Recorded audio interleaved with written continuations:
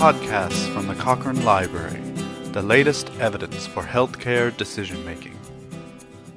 Hello, I'm John Hilton, a senior editor at Cochrane. There are many Cochrane reviews of ways to help smokers to quit. One of these, on research into interventions that might help in reducing any subsequent weight gain, was updated in October 2021.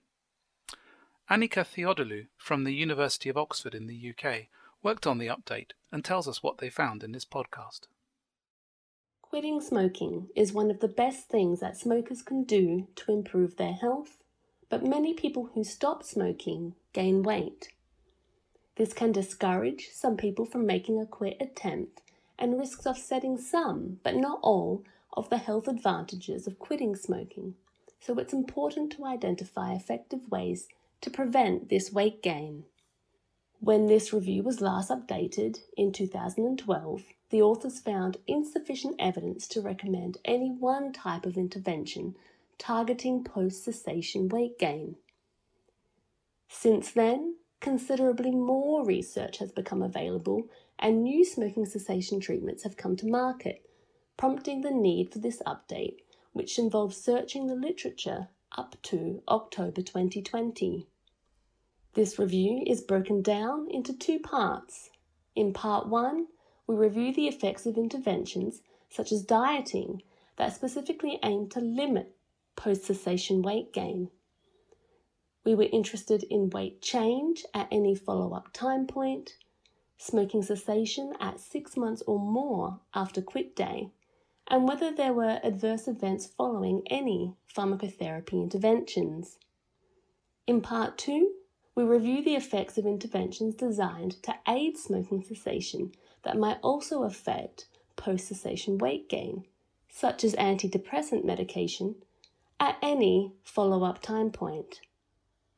For part 1, we have added 21 studies and now include 37 studies on specific programs for weight control, reporting on more than 11,500 people trying to stop smoking. And although some behavioural interventions suggested benefit, certainty in the evidence was limited across all comparisons.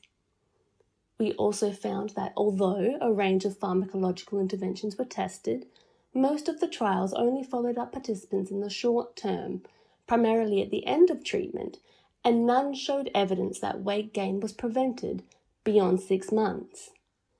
In part 2, we added 27 studies, bringing us to 83 completed randomized trials, reporting on more than 46,000 people. In total, we examined evidence for 6 different interventions that are used to support smoking cessation and which might incidentally reduce weight gain.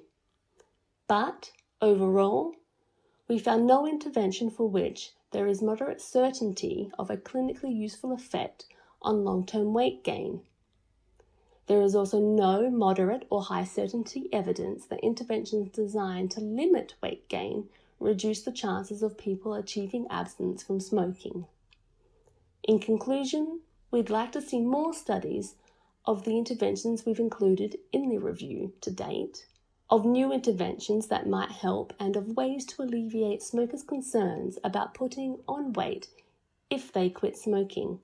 These studies should also include longer-term follow-up, ideally beyond 6 months. If you'd like to find out more about the interventions included in the review and the certainty of evidence for these, the review and future updates of it can be found online at cochranelibrary.com with a search for Preventing Weight Gain After Quitting Smoking.